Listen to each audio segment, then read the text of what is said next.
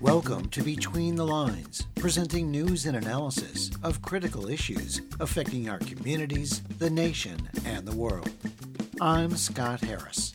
This week we present George Beebe, Director of Grand Strategy at the Quincy Institute, who expresses concern that efforts to end the war in Ukraine could be derailed by the stated U.S. goal of weakening Russia's overall military capacity.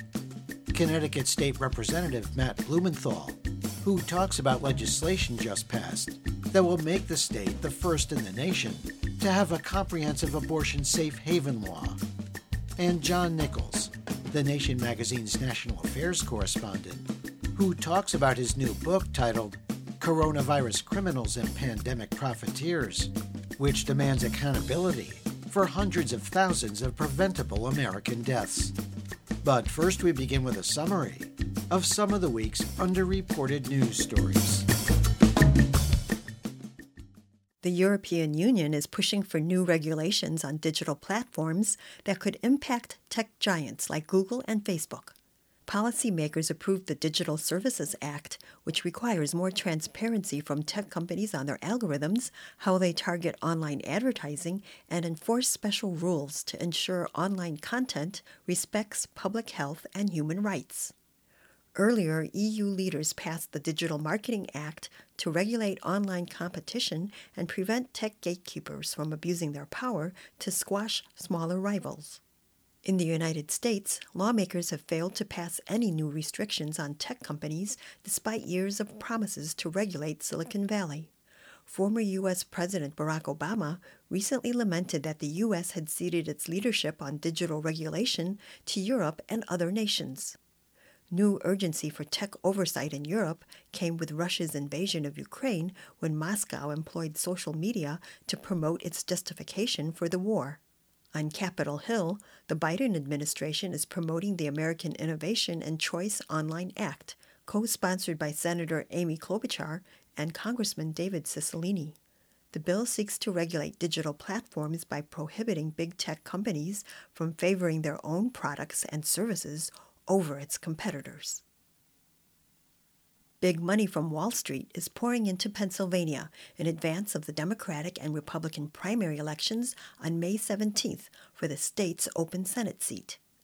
More than 60 executives at Goldman Sachs have given the maximum contribution allowed to support GOP candidate former Bridgewater hedge fund CEO David McCormick, who has raised the most in super PAC funds with support from wealthy financiers like Steven Schwarzman of the Blackstone Group. McCormick is running neck and neck with Trump-endorsed TV personality Dr. Mehmet Oz, who until recently lived in the neighboring state of New Jersey. On the Democratic side, front-runner Lieutenant Governor John Fetterman is running a populist campaign championing a $15 an hour minimum wage and ending the carried interest loophole that allows hedge fund managers to get away with near-zero tax rates. He faces centrist Congressman Conor Lamb, who is raising funds from billionaires and hedge fund executives and running ads charging that Fetterman is too far left to win. Lamb was one of 3 Democrats who voted for a Republican bill that would make permanent many provisions of the 2017 Trump tax cuts that overwhelmingly favored the wealthy. 30 years ago, South Central Los Angeles erupted in violence after an all-white jury acquitted 4 police officers for the brutal beating of Rodney King, an African-American motorist. The verdict in the case led to the worst racial unrest in L.A. since the Watts riots in the mid-1960s. The National Guard and federal troops were deployed amid looting and arson. 60 people died during the rebellion, which caused over $1 billion in damages and left scars in South Los Angeles, which would take decades to heal. The uprising was a generational precursor to the civil unrest and outrage over the May 2020 police killing of George Floyd. Today, many of the residents of South Los Angeles, which is now largely Latino, live in a marginalized community where they face significantly lower earnings and higher housing costs than in 1990. 5 years ago, the University of Southern California expanded student housing in the neighborhood. 4 years ago, Bank of California Soccer Stadium was built. Last year, SoFi Football Stadium opened. But as development has brought new restaurants, retail stores, and more investment, it also means higher rents and home prices that displace people. The Christian Science Monitor reports that the LAPD has made progress from the days of warrior-style policing. More than a decade of federal oversight, lawsuits, the appointment of an inspector general, use of body cameras, and public pressure have all driven these and other reforms. This week's news summary was compiled by Bob Nixon. For Between the Lines, I'm Anna Manzo.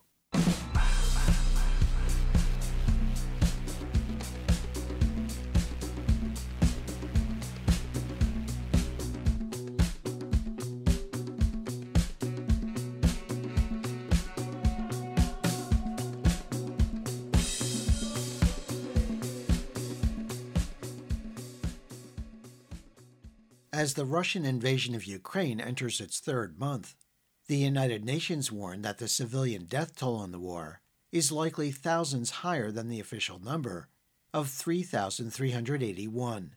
The UN says that an estimated 5.7 million Ukrainian war refugees have fled the country, with another 6.5 million people internally displaced. In Russian President Vladimir Putin's annual May 9th Victory Day address in Moscow, he defended his decision to invade Ukraine, while justifying the war as an extension of the struggle against Nazism in Europe. Putin also accused Ukraine of planning a punitive invasion of its Russian-controlled territory and charged that NATO was building up troops near Russia's borders. Earlier on April 25th, U.S. Defense Secretary Lloyd Austin declared that the U.S. hopes the war in Ukraine will result in a weakened Russia that no longer has the capacity to invade its neighbors. Washington's involvement in the conflict has apparently escalated, with reports that U.S. intelligence was shared with Ukraine's military, resulting in the sinking of Russia's Black Sea naval flagship, the shooting down of a transport plane killing hundreds of Russian troops, and missile strikes that have reportedly killed 12 Russian generals on the field of battle. Your reporter spoke with George Beebe, former director of the CIA's Russia desk, who advised then Vice President Dick Cheney, who now serves as Director of Grand Strategy at the Quincy Institute for Responsible Statecraft. Here he expresses concern that efforts to end this conflict could be derailed by the Biden administration's stated goal of weakening Russia's overall military capacity. The combination of outrage over Russia's invasion and the brutality that the Russians have exhibited in their attacks, and a belief that, hey, perhaps the Ukrainians could actually win this, has caused U.S. war aims to escalate. At the beginning of the war, I think our goal was to stymie the Russian attacks, to make sure that they weren't able to succeed and capture Ukraine or the capital city. And we've now started talking about victory, driving Russian forces out of Ukraine, perhaps altogether, including the Crimea, which the Russians annexed in 2014 when this war all really started. The danger here is that Russia could find itself feeling cornered, feeling as if the choice that it faced in Ukraine is one between defeat and humiliation on the one hand, or escalation against the United States and NATO. We could find ourselves as a result in a direct military conflict with Russia, the world's largest nuclear power. And when you're in that kind of direct conflict, the dangers that the war could escalate, perhaps to the nuclear level, are not insignificant. What I think we need to be thinking about is, how do we find a way out of this situation that doesn't confront Putin with this choice between humiliation and defeat on the one hand, or potential escalation to the nuclear level on the other hand? That is a dilemma that U.S. leaders for the entire Cold War period sought to avoid. They recognize that in these crisis situations, you need to leave your opponents with a face-saving way out. That is what makes the nuclear age different from the centuries that preceded it. And it's something that I think we need to remind ourselves of today, because we could find ourselves in a situation that could be quite horrific if we don't. What would be your best advice to the Biden administration to de-escalate and try to bring an end to this war and the death and destruction in Ukraine that would help us avert some kind of horrible and unpredictable and dangerous catastrophe of a U.S.-Russia confrontation? Well, the United States has some significant leverage that it can employ to help guide the situation in a direction that would serve American interests. We've done a good job of helping the Ukrainians defend themselves. We've done a good job of denying Russia an ability to achieve its quite expansive war objectives at the start of this invasion. But now we need to be using that leverage to incentivize a way out of this, an early end to this war, so that we're not, years from now, still looking at destruction, Ukrainian suffering, a very unstable Europe, in a very depressed and unstable global economy, which is where this all could end. So that means using economic sanctions not just to punish the Russians, but to incentivize them to compromise.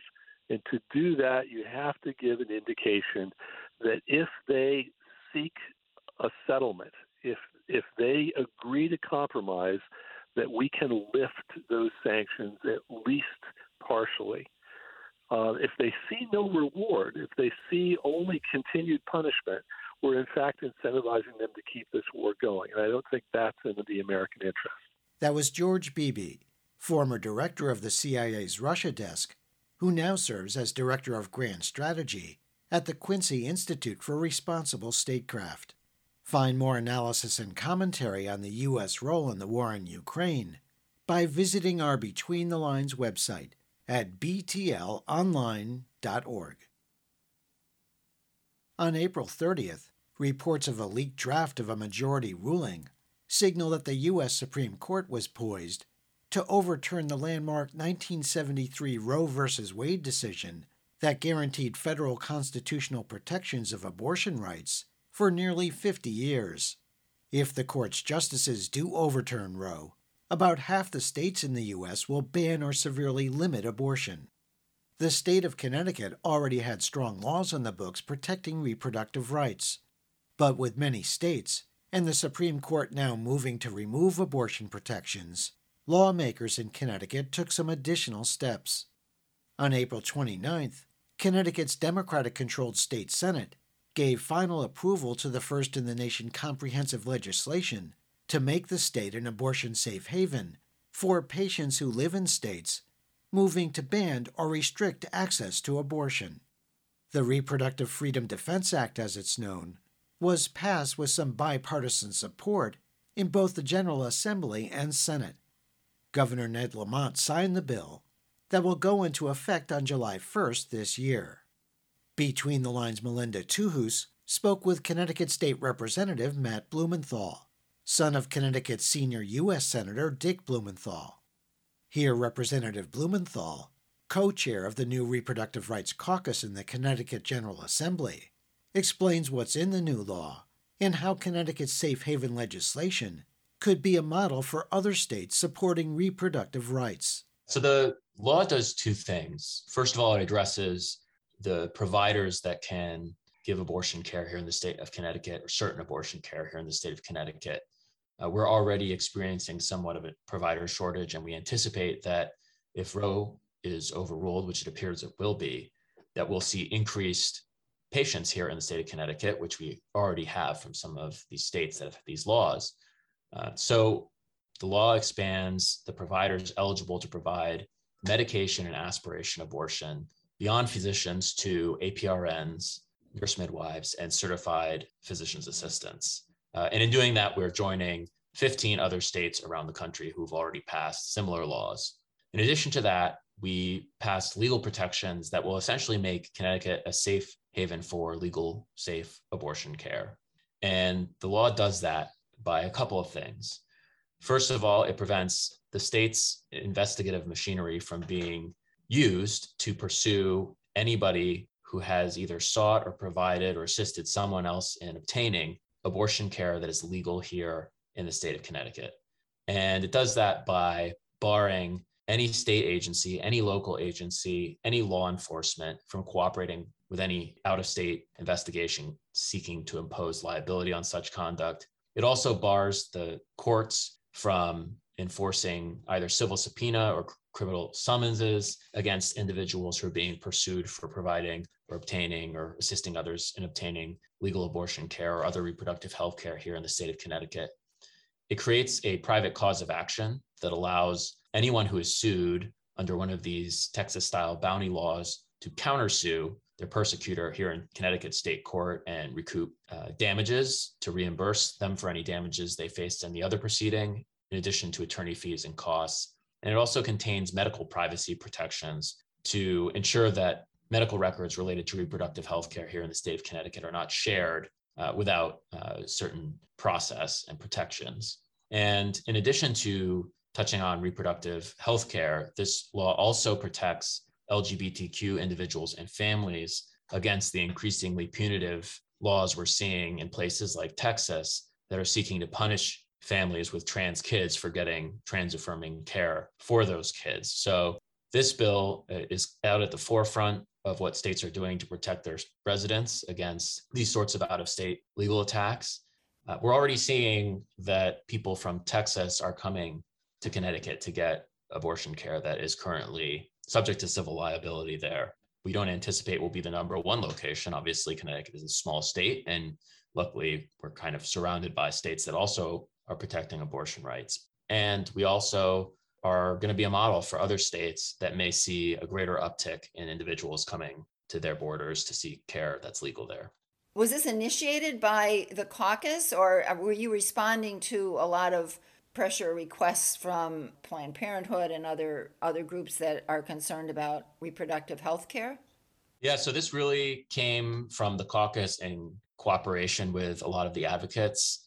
What happened was after the United States versus Texas Supreme Court decision, where the Supreme Court refused to block the Texas law, and then the Dobbs versus Jackson Women's Health Organization oral argument, it became clear to me, and I think a number of other people, that the Supreme Court was about to overrule Roe versus Wade. So I spoke with one of my colleagues who's been very active on these issues, Representative Jillian Gilchrist of West Hartford, and we decided to start this caucus. We started meeting with advocates and law professors to try to plan this out to address what we saw to be an urgent need. And so we worked in coordination with a number of organizations and came up with these legal protections and this measure to provide more providers to provide the care as the top two priorities for now, but we're going to continue to pursue additional legislation in the future to address other issues.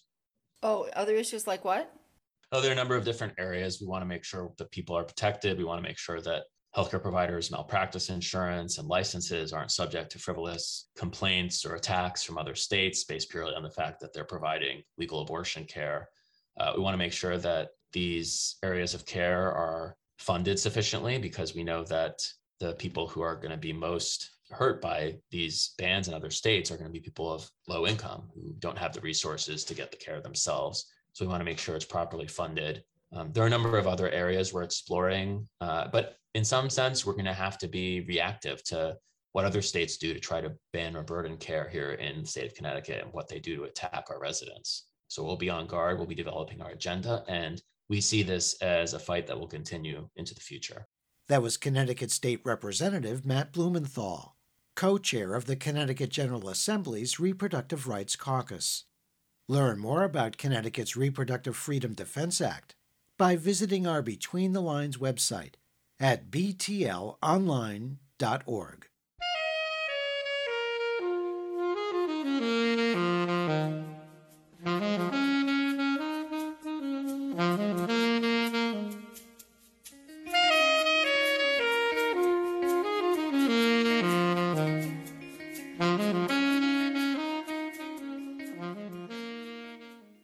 The coronavirus pandemic, now in its third year, has killed over 1 million Americans, with the World Health Organization estimating that the global death toll is nearly 15 million.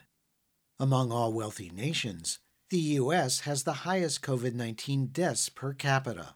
There's extensive evidence that President Donald Trump, Vice President Mike Pence, and others in the administration's cabinet deliberately sabotaged the federal pandemic response, based in part on gaining perceived political advantage. According to the Lancet Commission on Public Policy and Health, about 40% of the nation's coronavirus deaths could have been prevented if the U.S. average death rate matched other industrialized nations. The Lancet report specifically cited Donald Trump's inept and insufficient response to the pandemic.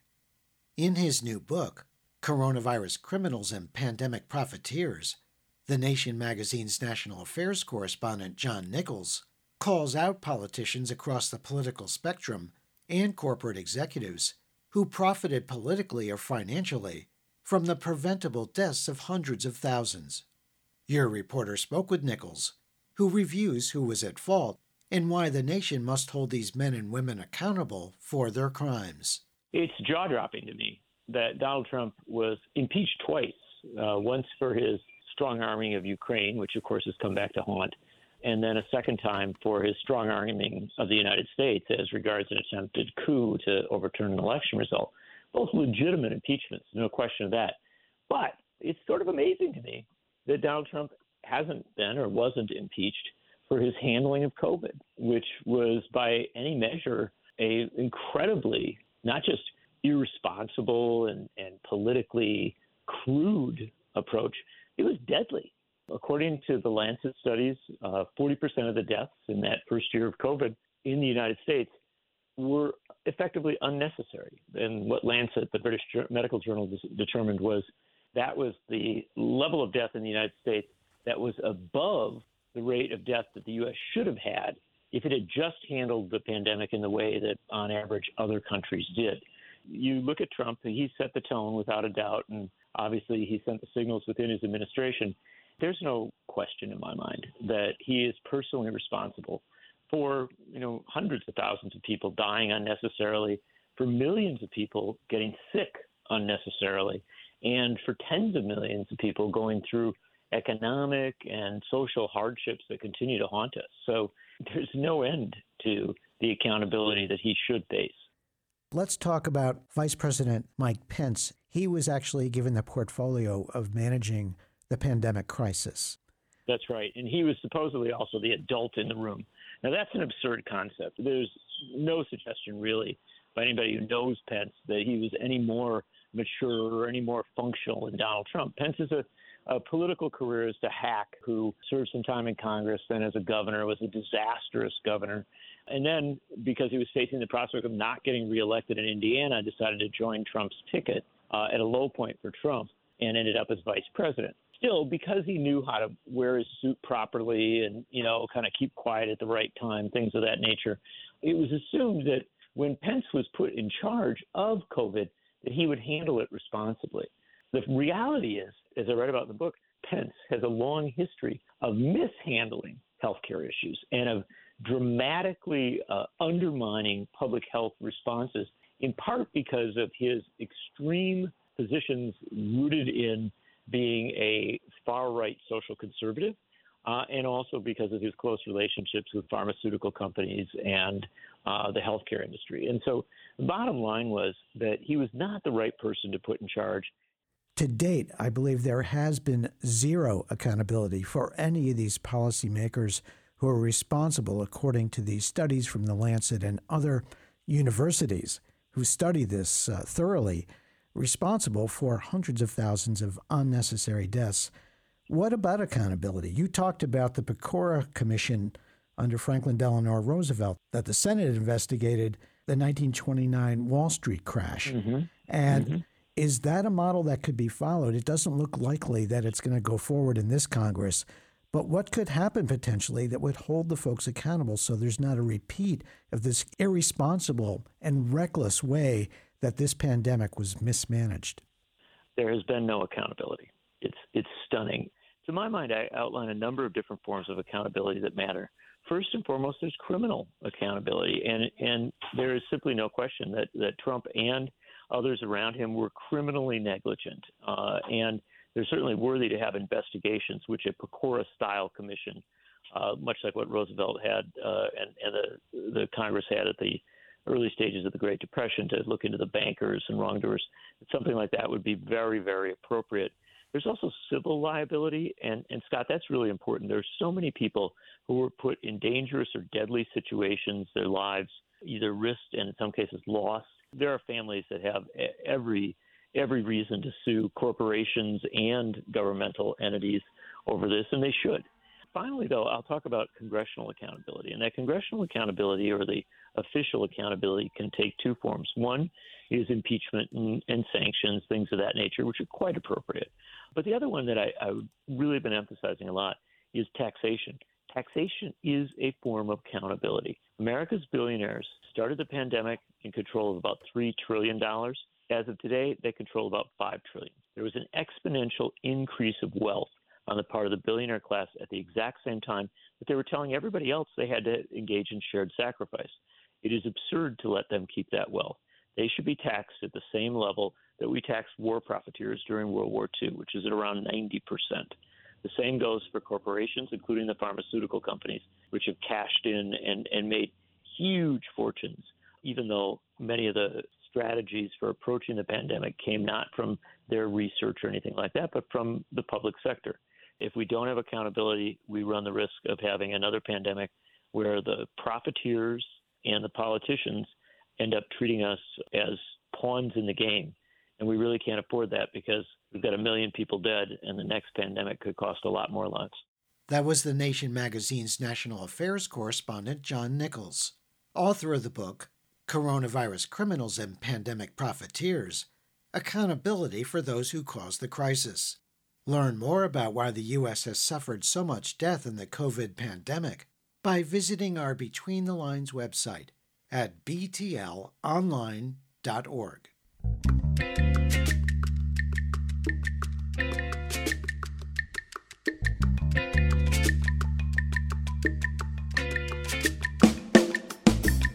You've been listening to Between the Lines, a weekly program presenting news and analysis of critical issues affecting our communities, the nation, and the world. Between the Lines is produced and distributed by Squeaky Wheel Productions. If you have suggestions for topics and guests, please contact Between the Lines through our website at btlonline.org, where you can hear our current and archive programs in streaming audio and support our show. There you can also subscribe to free weekly podcasts, program summaries, and interview transcripts. Follow us on Facebook at Between the Lines Radio News Magazine and on Twitter at BTL Radio News. Thanks for listening on KTAL in Las Cruces, New Mexico, KMRE in Bellingham, Washington, Progressive Voices Network nationwide, dozens of other community radio stations across the U.S. and abroad, and wherever you get your favorite podcasts. Our theme music was written by Richard Hill and performed by Mikata.